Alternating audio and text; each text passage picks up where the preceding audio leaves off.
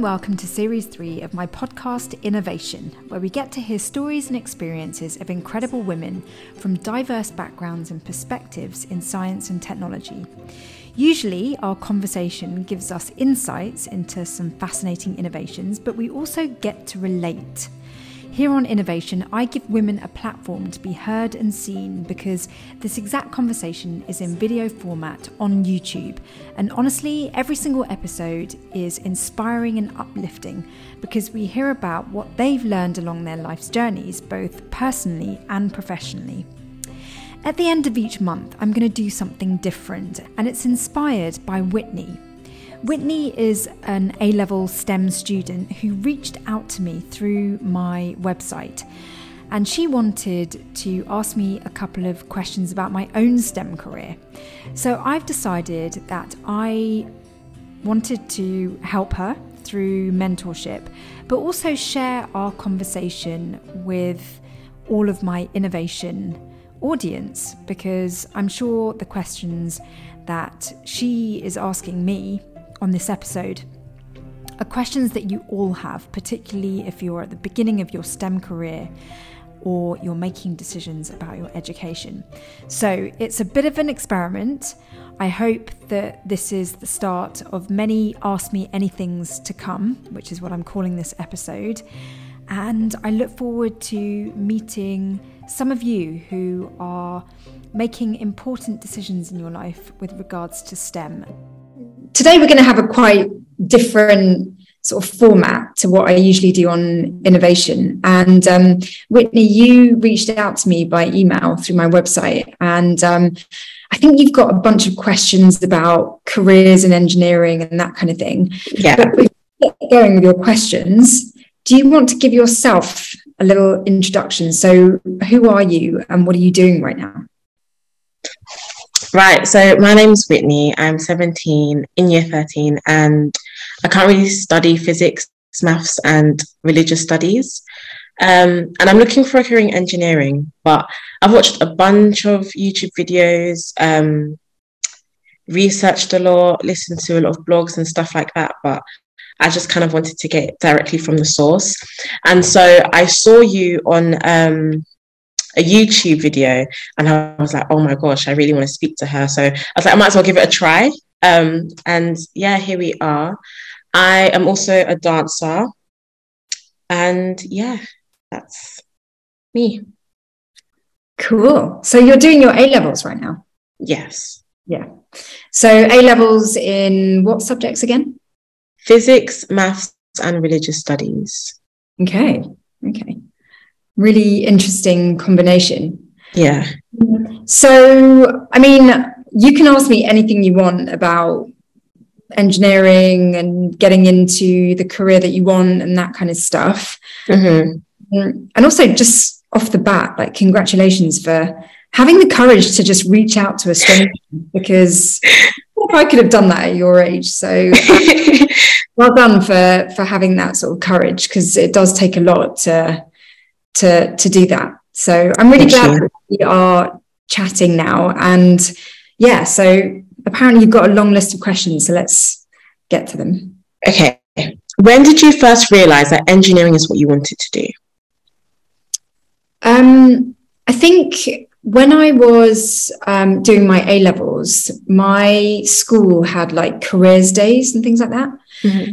And they had various companies coming to visit us to tell us about what the company does, what kind of qualifications we needed to get into companies like theirs. And there was like a long list of different types of careers, and you had to sort of tick which ones you wanted to see, I think maybe so that they could get organized in terms of, you know, how many people would come and visit their booth and stuff like that. And I chose a bunch of subjects like marketing, law.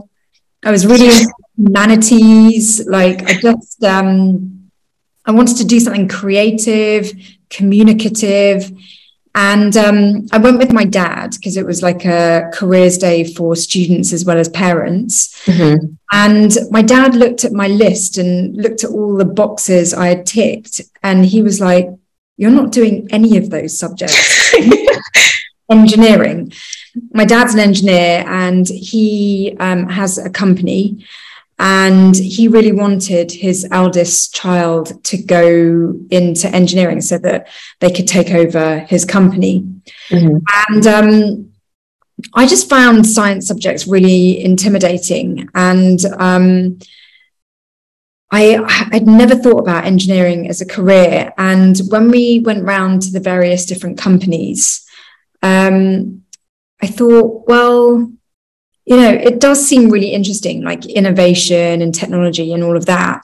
And I had taken quite scientific subjects, like I did double science at GCSE. Yeah. And, you know, I went for the more technical kind of subjects. They weren't necessarily my best subjects, though, but I did go. And then I was like trying to figure out what A-levels to do. And I think it was then like knowing what my dad expected of me and fearing that, you know, art subjects were really subjective. Yes. And objective. I just thought, actually, maybe I should go into a technical field. And I really didn't know that much about engineering. I thought my dad's job looked cool, but I didn't really know what he did. And then talking to these engineering companies, I was like, okay, maybe I'll actually just focus my direction and do engineering, because dad seems to really think it's a good idea for me. And I remember sort of like my brain just going, you're going to go down the science route. Like I had such a creative, you know, I had a creative brain, and really thought that I was going to do something creative. And I remember making that switch in my mind, and that was it. So what A-levels did you choose? I did maths, physics, and I just couldn't let go of the sort of art. So I did English literature, because I loved it, but I didn't take that at GCSE. So it was the closest thing to like performance and poetry and creativity. What pathway did you take? So university, degree, apprenticeships, and whatever one you did take, which one would you advise? And do you have any like advice? Yeah. So I went down a very academic route. I did maths, physics, English lit at A-level, and I then went on to do mechanical engineering at Brunel University, and I chose a 3-year degree course, and then after those 3 years I went straight on to do my doctorate, which was 4.5 years, and it was really, really academic. And since then, I've just actually finished writing my 7th book, and it's all about engineers and the career paths that they have taken. And there's 50 engineers in the book, and they've all had very different stories across a variety of different types of engineering. And I really wanted to make sure that all the engineers in the book were very diverse. And what I learned through that process is that apprenticeships are just such a fantastic way of getting into engineering.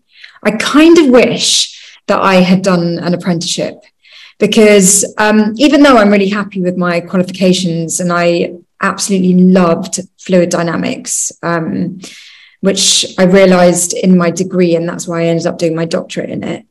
But I think if I had done an apprenticeship, I would have stayed in the industry.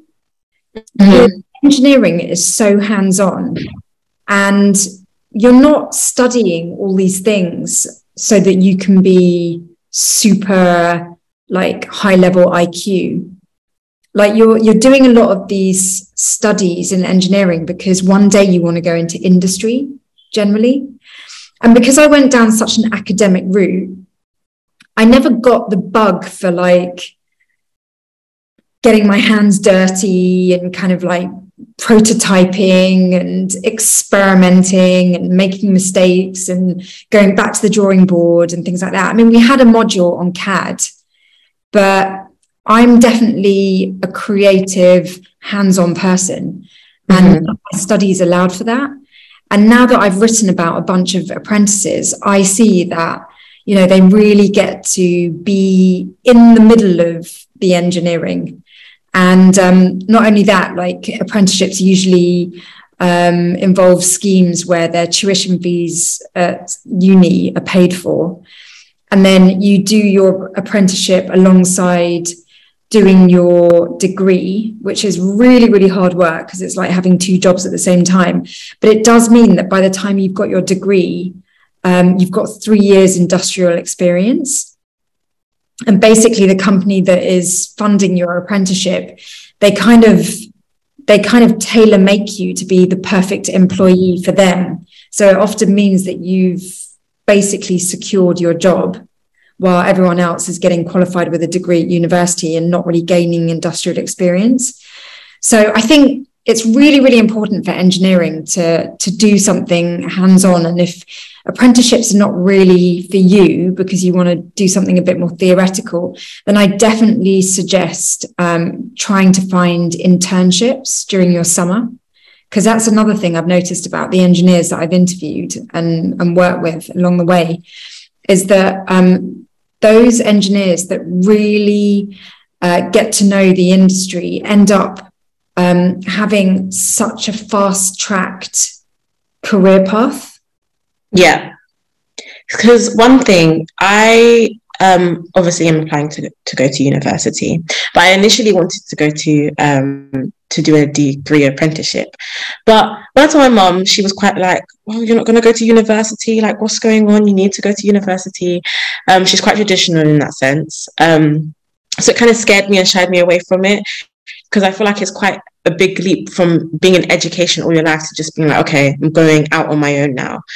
So that's given me some security I can go back and tell her, no, like, I really want to do it. So I think right now I'm going to apply for both and see where it takes me.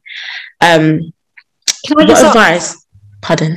just ask you, what do you want to do with your engineering qualifications? Do you want to work in industry? And if so, what kind of engineering industry do you want to work in?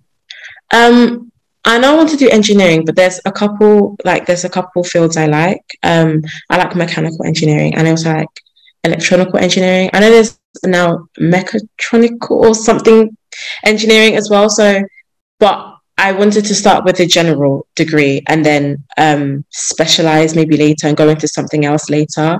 And yes, I do want to work in industry. I like being hands-on, so I'm going to apply for university where it's a lot of practical work rather than lectures and stuff like that. Brilliant. No, I just think it's so important. Like, if you already have an inkling about what kind of mechanical engineering or any kind of engineering that interests you, like maybe you're really interested in like sports or engineering in healthcare, or you're really interested in cars or planes, or, you know, if you already know the kinds of things that you gravitate towards, then I also would highly suggest, or even if you don't know what you gravitate towards, I would highly suggest looking at companies and kind of just looking at what companies do, how they do it.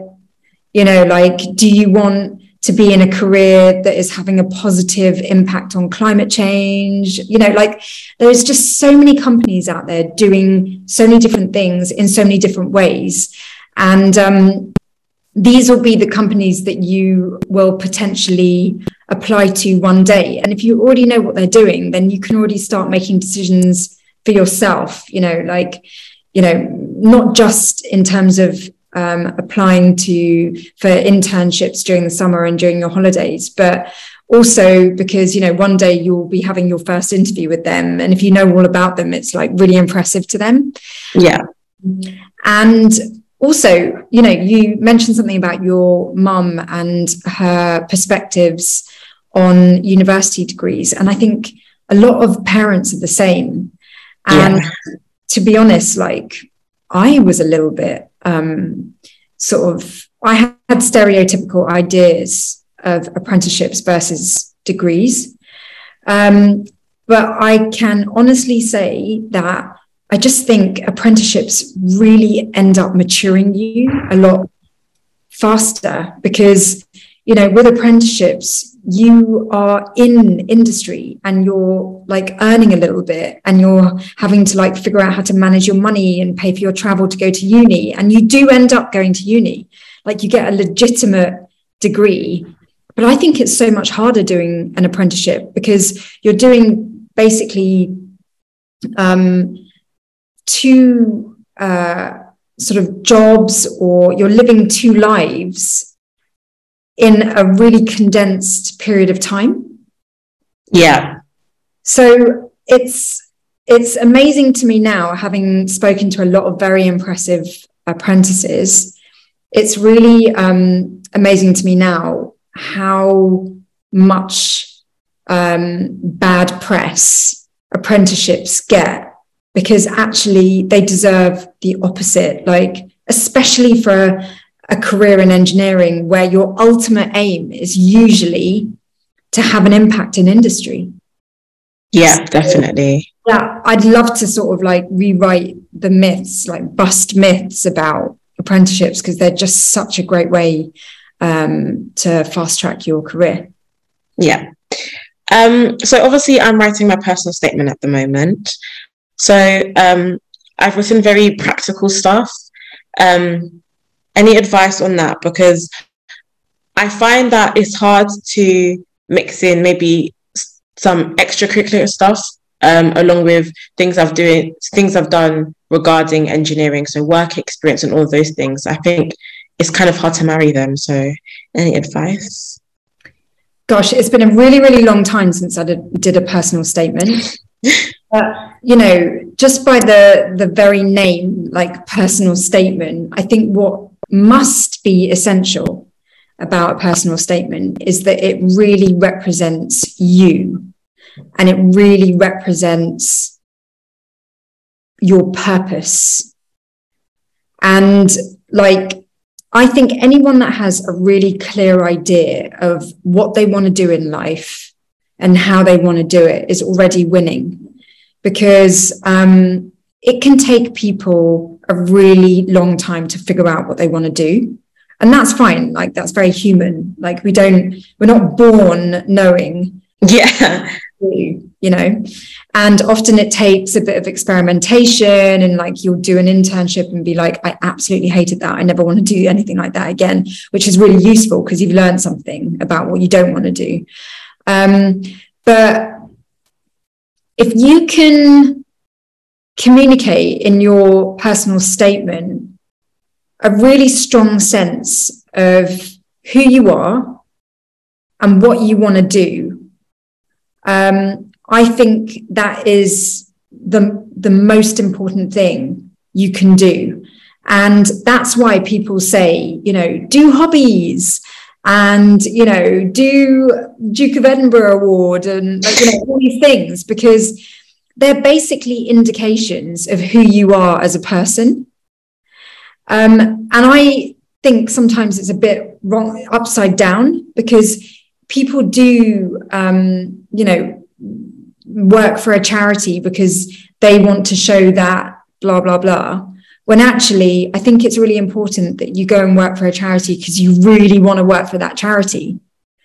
So if there are things that you're passionate about, explore them and put them on your personal statement. You know, you mentioned that you're a dancer. Yeah. You know, who knows, one day you might be part of an engineering project that, you know, I don't know, is involved in programming artificial intelligence to, I don't know, teach dancers. Yeah, I don't know, right? But if you are passionate about dancing, that should go on your personal statement because it really describes who you are. And, you know, I think generally employers really want to see focused individuals. They want to see people with goals and objectives, and all of the things that they've done all point to towards those goals. Employers want to see people with an open mind. I mean, companies are so interested in diversity and inclusion these days. And the reason why they're so interested in those things is because, especially in engineering, we want teams of people that have all kinds of different perspectives.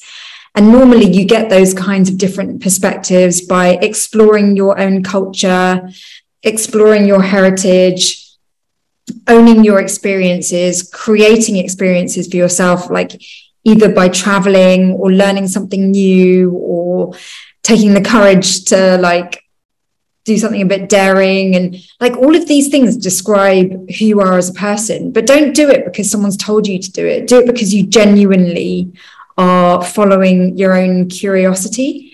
Because when I look at my personal statement, I just had so many conflicting things, and I really felt bad about that. You know, I was like, oh, I'm supposed to be like going into engineering, but yet I've been doing classical ballet for 20 years. And, you know, like I love going to the theatre and I love fashion and all this kind of stuff. And so I, back then, would have been inclined to not include those things on my personal statement. But actually today, it really shows that I'm a very like multifaceted person. And I think today, multi-facets and multi-dimensions to us really is interesting. You know, that's diverse, that's inclusive. And passion and genuine interest in some things also, you know, try and convey that on your statement. Yeah, I mean, if you find yourself like spending hours on YouTube searching for certain things, like take the time to stop and go, I really like watching anime, you know, or whatever it might be. Yeah. You know, own it, because that's what makes you so unique and individual and interesting. That was really good advice. Thank you. Any advice for women in STEM? Because I'm the only girl in my physics class and also one of the only two girls in my maths class. So it's kind of like, not that it's intimidating, but when I first started physics, because the jump from physics GCSE to physics A-level was huge, I didn't think I wasn't academically capable, but I think what I did was, because everyone else was really smart, I just felt really intimidated. So I doubted myself, and I would say something to Sir to be like, oh yeah, I know the answer, but I don't know if it's right and I'm not really sure. So I'm not going to say it anyways. I'm just going to tick it if I get it right, or put a little note if I get it wrong. And over the years it's changed a little bit, but I still kind of get that. So any advice? Yeah, loads of advice on this subject. I've talked to so many women on my podcast Innovation about this, because there seems to be a really strong trend between what men are like in classrooms and what women are like in classrooms. And generally, and I hate to generalize this crudely, but like generally women are a lot less confident. And we are more shy to sort of throw our hand up and say, I know the answer, even though we do. We'd rather not put ourselves out there, and for the risk of getting it wrong, you know, looking bad. And I don't think we necessarily need to change that, what seems to be like almost a biological trait. So like, don't worry about everyone needing to know that you're smart. Like at the end of the day, you are in your physics class and you're in your maths class to educate yourself so that you've got the tools to do what you want to do in life. And so I guess the advice would be, don't worry about what other people think of you. Stay focused on your path. Yeah. Because at the end of the day, you want to get the best qualifications you can get. That will hopefully lead you to getting the best job you can get. And you're doing all of this for like to live out your greatest potential. And, you know, it doesn't matter if Joe Bloggs sitting next to you knows that you got the answer right, or the whole class knew you got the answer right. What matters is getting your qualification at the end of the day and really knowing and understanding what you're learning. Yeah. So, yeah, I mean, I wish that girls could be a lot more self-confident and a lot less self-doubting. Yeah. I wish that for you, for me, because I still have that going on as well. And so it would be really easy to give the advice of like, you know, be confident and believe in yourself and all that kind of stuff. But it's really hard to do that. And I also think it takes time to get self-belief. But just stay focused on your goals. And when you achieve your goals, your confidence will just build and build and build. And like, don't let anyone's opinion of you stand in your way. Thank you so much. What is one of the highlight moments in your career? So one of the best parts and one of the worst moments in your career. Wow. Okay, so best parts of my career were, I've had like so many beautiful moments. I think what immediately popped into my head, which is probably the most authentic answer, is when I was sitting in the cockpit of a P-3 aircraft flying over the ice sheet in Greenland that sits on top of Greenland. And it was an old World War II bomber plane, but all the old technology had been stripped out and brand new cutting edge technology installed into this propeller plane. And NASA, who own this plane, basically fly a zigzag route over the ice sheet. And they are collecting data about the depth of the ice, you know, just so many different types of data about this ice sheet. And they do the same route, zigzag route, every single year, covering the same geographic points so that they can track how the ice sheet is shrinking. And the absolute beautiful moment when I was doing this report for Al Jazeera America for a show called Techno was, you know, there was all these amazing engineers on board. It was an 8-hour flight. And whilst I was in the cockpit, the pilot kind of nudged me and he was like, look out the window. So I looked out the window. We were only flying at about 1,000 feet above the ground. And there were polar bear tracks. And I could actually see like paw prints in the snow. I didn't see the polar bear, but I did see the paw prints. And it was just a moment where high tech, like advanced technology met just nature, you know? Yeah. All about sort of like climate change and, you know, science is very neutral. It wasn't, you know, it wasn't giving a commentary about climate change or like, it wasn't political. It was literally just collecting data. And it was just a really beautiful moment that I'll never forget. So that's probably the best moment. And then the worst moment was,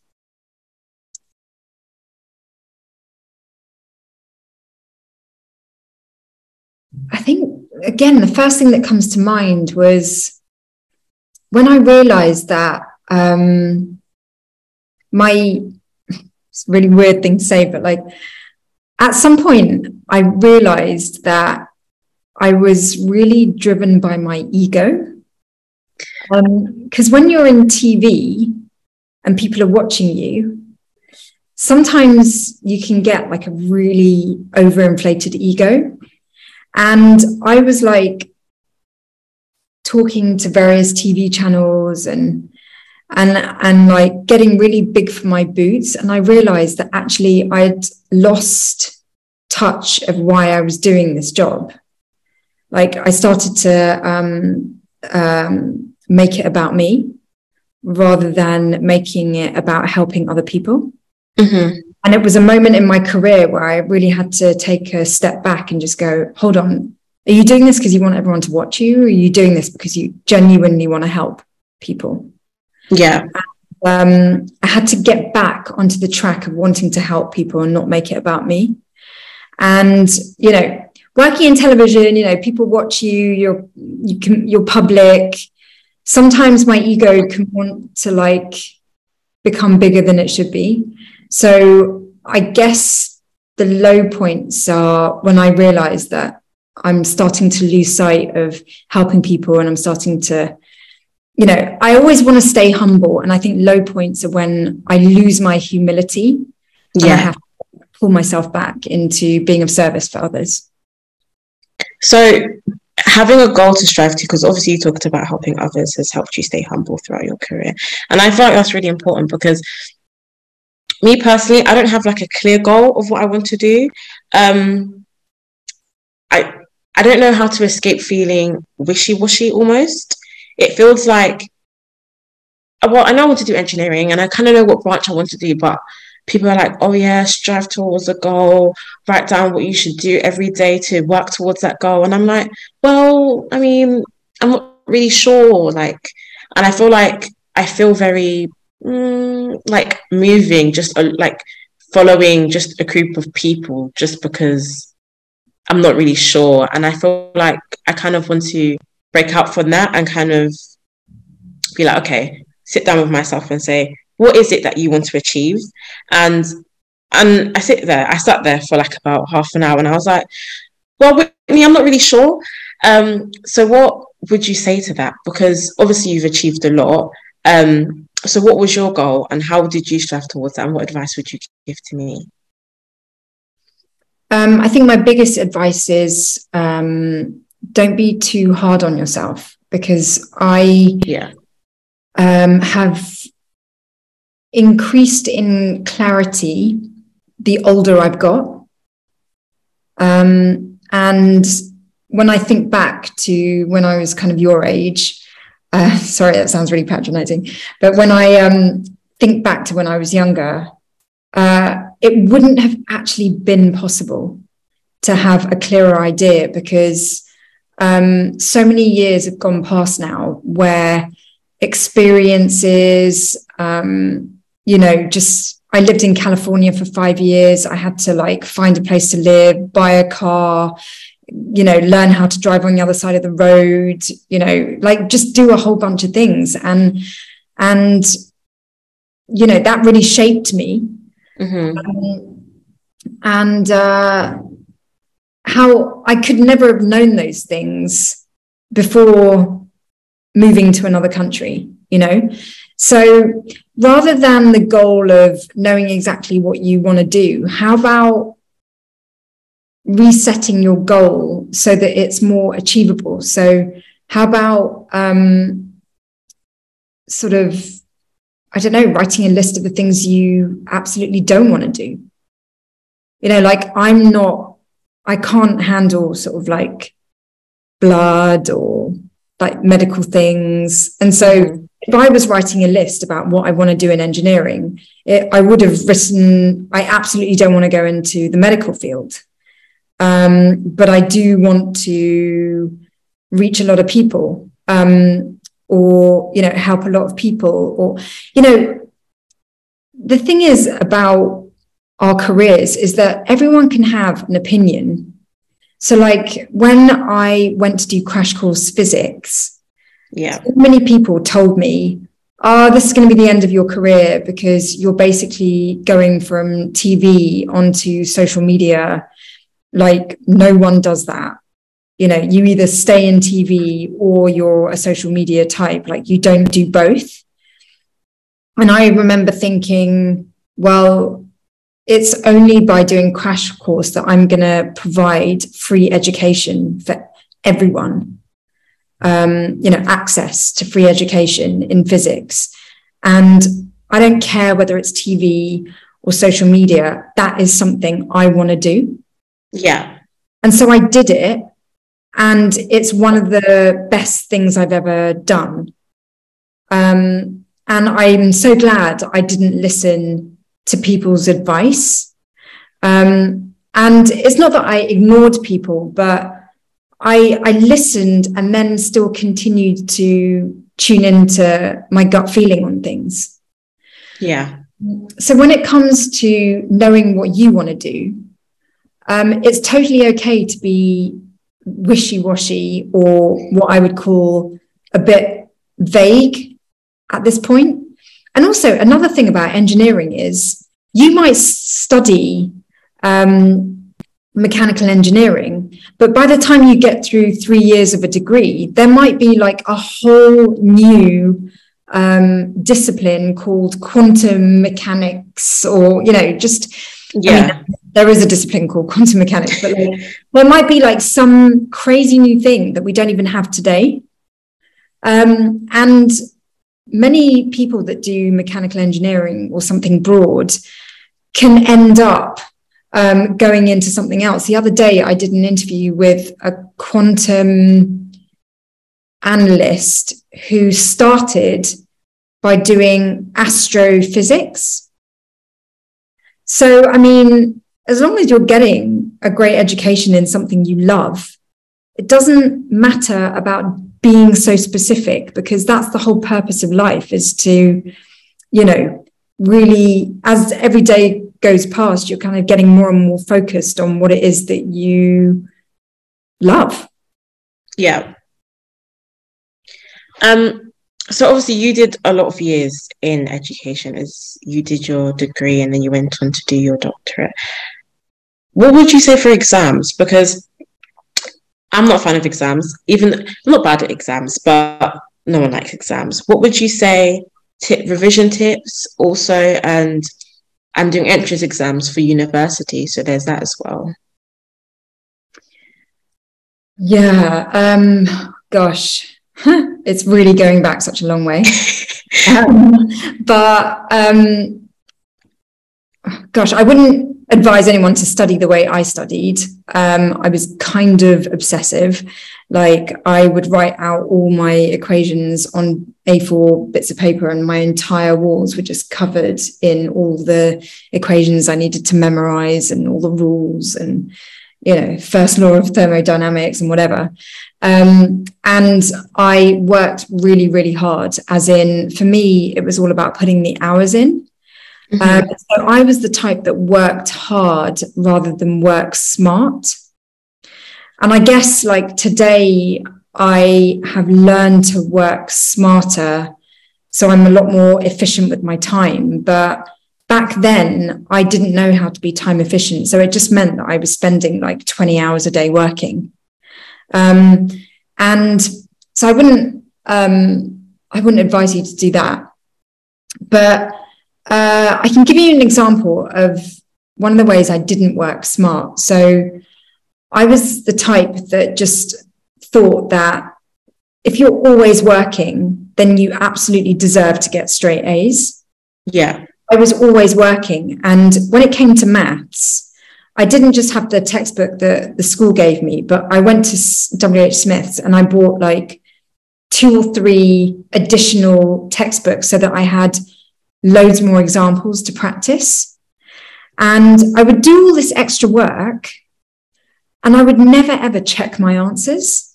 And it just sounds so stupid, right? But when I did my mock exams, I'd done all this work and, like, you know, busted a gut, right? Working so hard. And then I ended up getting like a C in maths. And I couldn't understand why I got such a bad grade. I mean, some people might not think C is bad, but I was hoping for an A, right? Yeah. And I had to like really sit down and just go, something is going wrong here. And I realized that I was just doing all this extra work, but I wasn't checking what I was doing. And so that mock exam really frightened me, because I absolutely couldn't get a C if I wanted to go into Mech Eng. And I completely changed the way I was revising. So I did less, but I always made sure that I had to get 100% in all of my the examples I was doing. Like everything had to be right. And if I had one thing wrong, I needed to go back and understand what I was doing wrong. Yeah. And sure enough, like I got an A, you know, I think maybe an A star in maths, got an A at A level as well. And because I suddenly just became smart about the way I was working. Now, I don't know how you study and what you prefer. I mean, I don't like writing essays. Like I'm not really a words person. I'm much more a numbers person and all of that. But definitely choose a degree that not forces you, but like encourages you to learn and be examined in a way that suits you, because otherwise it's just a drag, you know? Yeah. So you've been working in the industry, so I don't know how long, but you very versed and very researched. Is there any gaps in the industry? Like what type of people like are they looking for? Because there's always new things coming about.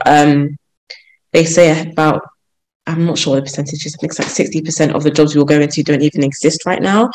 But what type of person do I need to practice and like be, and skills that I need to acquire that the industry needs? Like what type of new people are they looking for right now?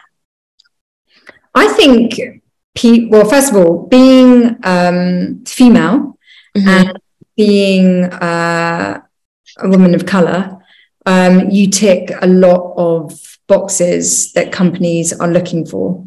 Sounds terrible, but it's just the way things are. Yeah. So you're already in a really, really good position. And I have seen a real increase in women in engineering and women of colour in engineering. And what really strikes me about the women that are hired is that they all are really passionate about what they're doing.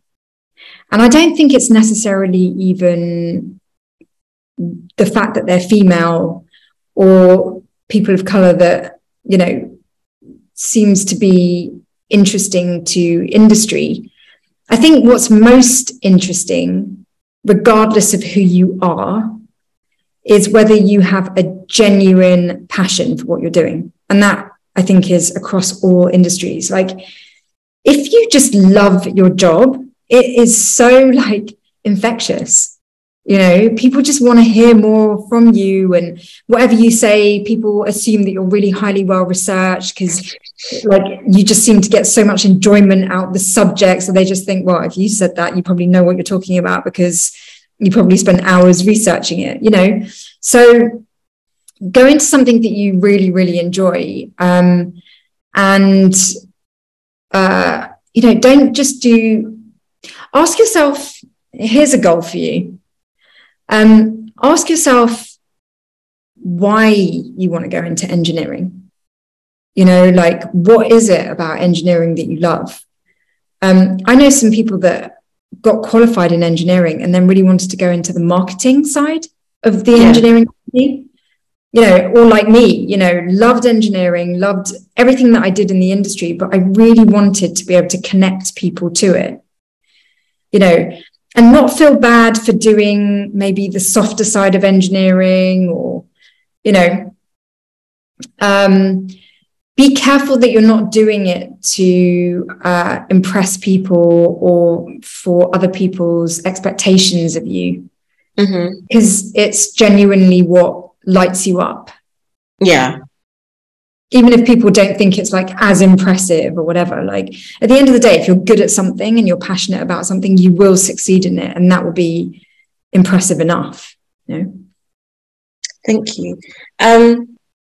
So that's the end of my more career questions and like academic questions.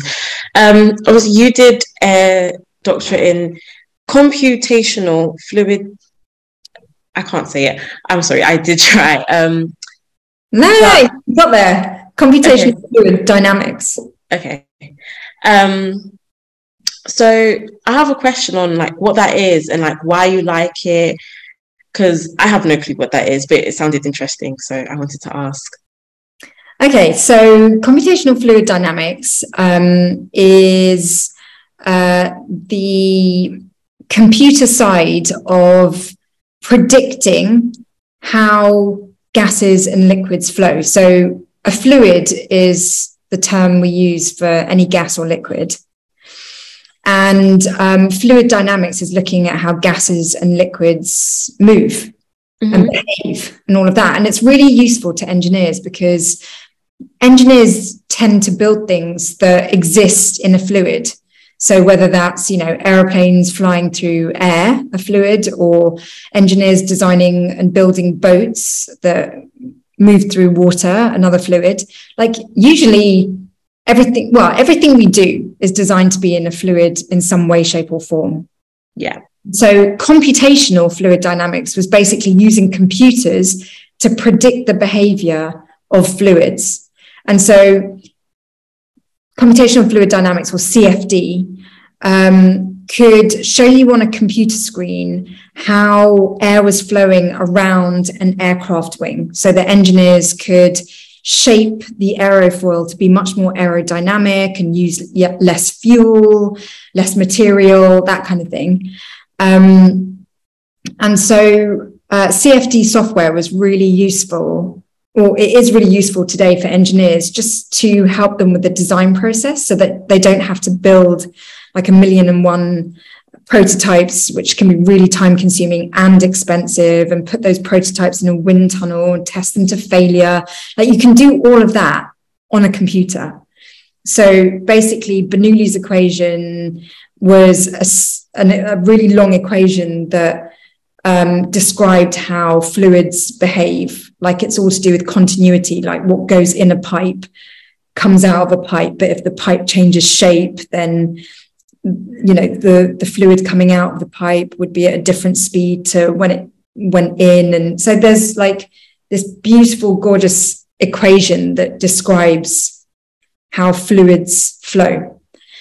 And I was doing my undergraduate, and there was a module on thermodynamics and fluid dynamics. Thermo is about heat transfer and all of that. And I just loved the fact that all of these mathematical equations could describe how the world works around us. Like fluid dynamics is used in weather maps. It was used heavily during COVID so that we could understand how COVID particles move around a room, transported on air particles and stuff. So it's really, really useful. I'm so old to the point that when I was doing my doctorate on fluid dynamics only provided you a snapshot picture, like it was just a static image. You would say, water is going into a pipe at a certain speed, and then you could get the speed of the water coming out of the other end of the pipe as a sort of like snapshot moment.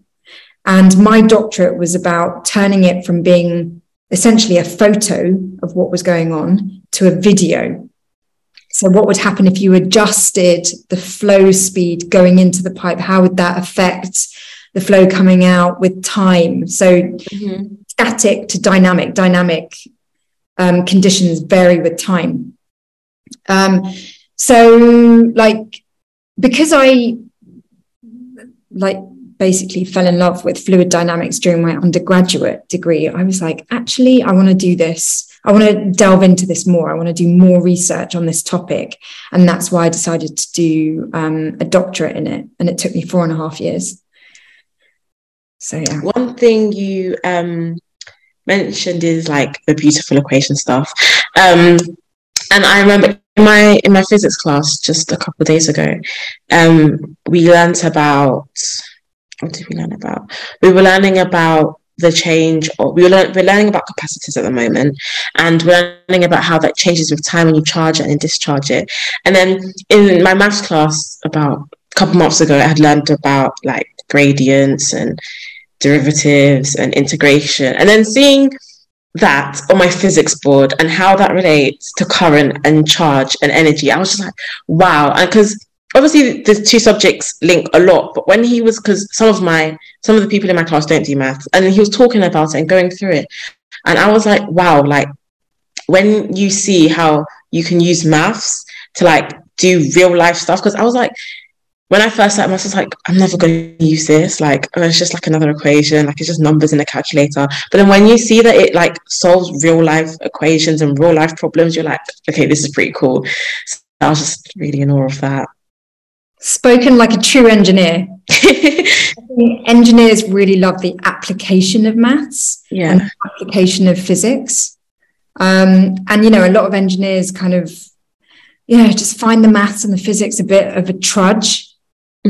When you realize that actually like this kind of knowledge is relating to real life, it's like, wow. And that is engineering, you know, using a lot of like rules and gravity and the laws of physics to build stuff and like create solutions. Like, when was it? I think it was last week. We made a boat, and we could see, this was an engineering society, and we had to make a boat and see which one could hold the most weight in the water. And like there was all these cool drawings that people were doing and big equations, and I was like, right, so what am I going to do? So what I did is I was just like, I could waste a bunch of paper and sellotape. I only have 1 meter of sellotape and 3 sheets of paper, experimenting. I could do a bunch of equations on the board, but really it's paper and sellotape, so it's not going to be realistic. So I was like, let me just go down to the basics. So then what I ended up doing is getting, I'll use my book here. I got the sheet of paper and I rolled it into a ball, and I did 3 of those, and then I did a little box. And I stuck the rolled up sheets of paper underneath the box. And then what that did is like it lifted up the boat on top of the water surface, so that when the weights were going in, it was like the thing acted as, I'm not sure it acted as, but it just prevented the box from sinking, so that could, it raised the surface level, so that when it went underneath, it was like on top. I don't know if I'm explaining that correctly, but okay, that's interesting, because when you were talking about that, the first thing that was coming to my mind was surface area. Yeah, because the larger the surface area, like if you can imagine, you've got foil, and you roll it up into a ball and you put it on the water surface, it would probably sink. But if you take that same amount of foil and you spread it out into the largest surface area you have, it would float. Yeah. So I'm just trying to think whether you increased its surface area somehow. Did it float? Yeah, it did. I think it was after maybe about 30 weights, it did go into the water, but yeah, it was pretty good. Cool. Yeah. I'm proud of it. Yeah. This week we're doing bridges. Cool. Yeah. What? Pardon? With pasta or? I'm not really sure yet. I might, because each week someone does something that like everyone contributes something to society. So that was like someone else's project. So this one's my week. So I'm not sure what I want to tell them to use. Be creative. Really? Yeah. I've made bridges out of pasta. Yeah. Any tips?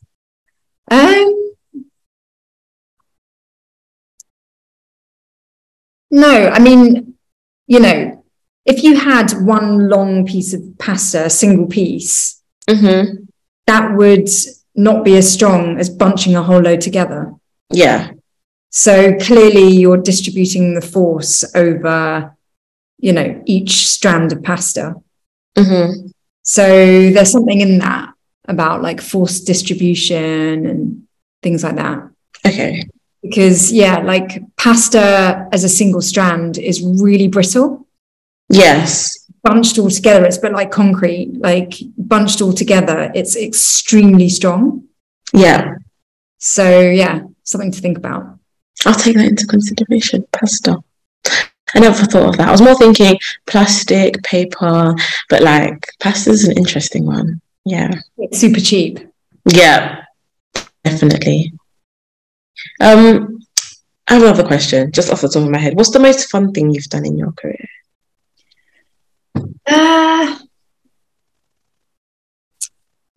I don't know. I just find that everything I do is so fun. I don't know, like whether I'm talking to a young audience about engineering, that can be really super fun because I get the most amazing questions. I'm like, wow, that's a really interesting question. To just meeting incredible people. I guess if I had to talk about one of the films I've done, it would be when I was at the Institute of Building Insurance or something. It was basically in America, in Carolina. And they've got this like giant laboratory where they can create extreme weather. And what they do is they wheel in actual life-size houses and they subject the houses to hail and wildfires and monsoon rains and hail and winds. And they try to test these houses to destruction. Because when people make insurance claims, like if someone says, oh, it was, really the hailstones broke through my windows, they can say, well, actually hailstones of that size can't break these windows because we've tested things, so they can't claim insurance. So it was just really interesting that engineers could kind of recreate like weather. It's a bit like playing kind of God in some way, And I found that cool. But I mean, there are just so many different things, like, one story on climate change where seals were, baby seals were being stranded on Californian shores, basically, because the mothers were having to swim further out to catch fish for their babies. Yeah. And then the mothers were getting stranded out at sea, and the babies were kind of left alone on the shore. And so I was with a kind of rescue team, just trying to reunite them with mothers and things. Just, cute and cuddly stories, stories about incredible innovation. I think the nature of my job means that I always get to see cutting edge technology. And I think that's always such an umbrella, like amazingly fun thing about my job. So do you do more like journalism sides of engineering and go around and speak to people and see new inventions, or are you more the make new things and innovation side? I'm more of a let me go and investigate what other people are doing in technology and innovation. Because I'm very much across the board. I'm not just engineering anymore. I'm like, science and all sorts. And my engineering knowledge really helps me to talk with experts, because I think it's like to be at that kind of expert level, but I'm also just a regular human being that really wants to understand. So I'm able to make that translation. But yeah, I think generally I'm always getting to talk to people that are pushing the boundaries of technology. And, like at the Farnborough Air Show this year, for example, I was hosting the aerospace forum at the air show, and there has never been an aerospace forum at the air show. But it really shows like how things are changing, because the air show is not just about planes anymore. It's about flying to space. So much so that they now also need to include an aerospace forum, and so I got to talk to like the CEO of Airbus and the director of the European Space Agency, and like people that are really making change happen. And so, you know, I wish I could do all of their jobs. Like, I wish I could be, you know, pushing technology at Airbus. I wish I could be engineering at, you know, the space agency or doing something at CERN. But I can't have expertise in all these different technologies. But my job allows me to dip into their world, find out about it, and then tell everyone. Do you prefer doing that over maybe starting your own thing or creating your own thing or finding something out? Like, is there pros and cons to it? I think when I was doing my doctorate, I got really, really deep into CFD. You know, I was developing CFD software. I was sponsored by a CFD company. So I was based in industry, but I was doing an academic doctorate. So I had the kind of best of both worlds. And because I was so heavily in industry whilst doing my engineering project, I got a real sense of what it's like to be working on a tiny little aspect of engineering. And it's really essential that engineers like that exist. But what I was really missing was a broad overview of what other engineers are doing and other technologists. And, you know, I have such an obsession about quantum computing at the moment. You know, if I was doing a job in industry, I wouldn't necessarily have the bandwidth to be able to look at what other people are doing. And now I get to do that. So, you know, you can't have it all. But what I'm doing today allows me to sort of dip in and out of all my different interests, and make it accessible to others. Because, you know, I've always been frustrated by the fact that people are doing such incredible things in STEM, and most of us don't even know what they're doing. Yeah. So, yeah.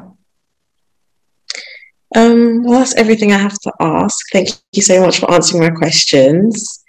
Yeah, it's been lovely talking to you, and you're very insightful. Like, didn't even struggle, because I know I'm quite, I don't know. If someone asks me a question, I take time to ingest it. I'm like, let me think about this. And then a couple of minutes later, I'm like, yeah, I have an answer for you, but you're very quick on the ball. So thank you. Oh, thanks, Whitney. I really appreciate you reaching out to me. You've really inspired me, because I'd like to be able to have more of these conversations, like, going forward. So you've kind of set the ball rolling in this whole idea of kind of open mentorship. And so I wish you all the best with what you're doing. Of course, you can contact me anytime if you just need a little bit of advice or just encouragement or support in what you're doing, because it is a really tricky time when you're basically trying to make decisions about the rest of your career. By the way, it's unrealistic to think that you can. But, you know, I think it's also really important to make smart decisions, because they will shape the course of your education and career and everything. So, you know, it is really important that you've reached out, but it's also really important that you enjoy this journey of self-discovery. Yeah. So, you know, your engineering society sounds absolutely amazing. Thank you. So, you know, enjoy that, allow yourself to make mistakes, figure things out, take the time to, like, find answers. And, you know, it will all fall into place, just like, you know, that moment in your maths class where it tied up with your physics class, you know, the dots will join. Okay. So enjoy collecting the dots. I will.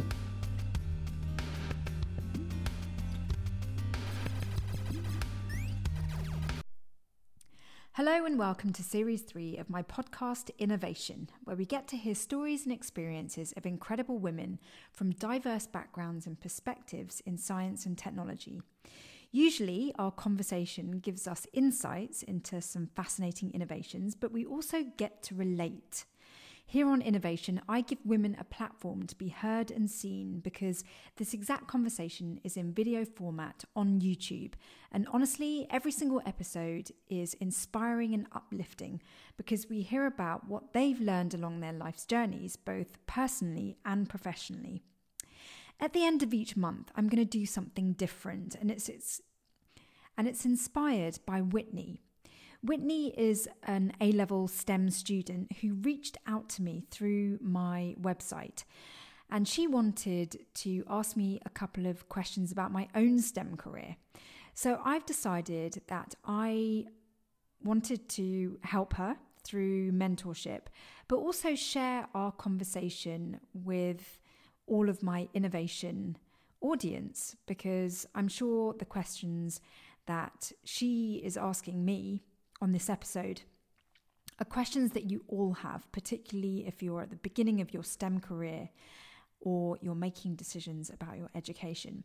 So it's a bit of an experiment.